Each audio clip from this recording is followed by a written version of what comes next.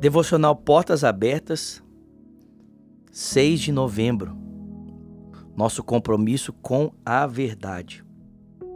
Acaso eu tenho prazer na morte do perverso? Diz o Senhor Deus.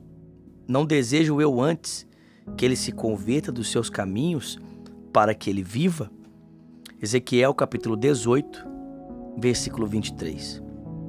Você foi chamado para chamar outros e não para ser um espectador de situações terríveis e não fazer nada.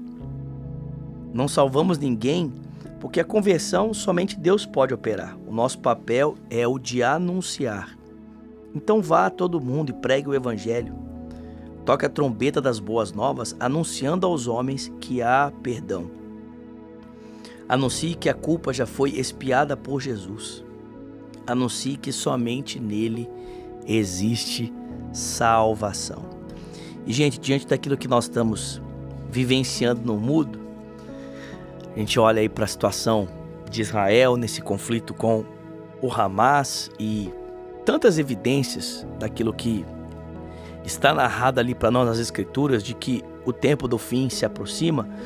Ontem eu estava assistindo um podcast, um vídeo sobre isso, e uma das pessoas que hoje é muito reconhecida nesse cenário da interpretação dos livros apocalípticos da Bíblia, da literatura apocalíptica do texto sagrado, e ele dizia: olha, eu não creio que Jesus volte em 5 anos, mas eu também não acredito que talvez passe mais de 50. Ou seja, não está tão perto que 5 anos vai acontecer tudo, mas também não está tão longe que levará mais milhares de anos. 50 anos, gente. 50 anos passa voando, né?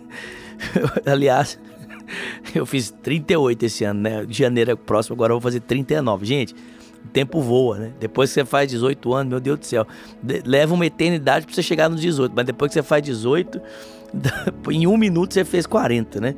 É impressionante, mas o tempo tá voando. E às vezes diante de um mundo à nossa volta que tá o tempo todo nos mostrando de forma tão clara que o tempo se abrevia, nós vamos negligenciando as oportunidades de testemunharmos para as pessoas que estão à nossa volta que o Rei está vivo e que o Rei está voltando. Que a gente seja mais zeloso nesse sentido e a gente possa ter uma visão clara de que uma vez que o tempo se aproxima e oportunidades não podem ser negligenciadas, que sejamos testemunhos da graça de Deus, sabendo que o Senhor anseia por salvar aquele que está perdido.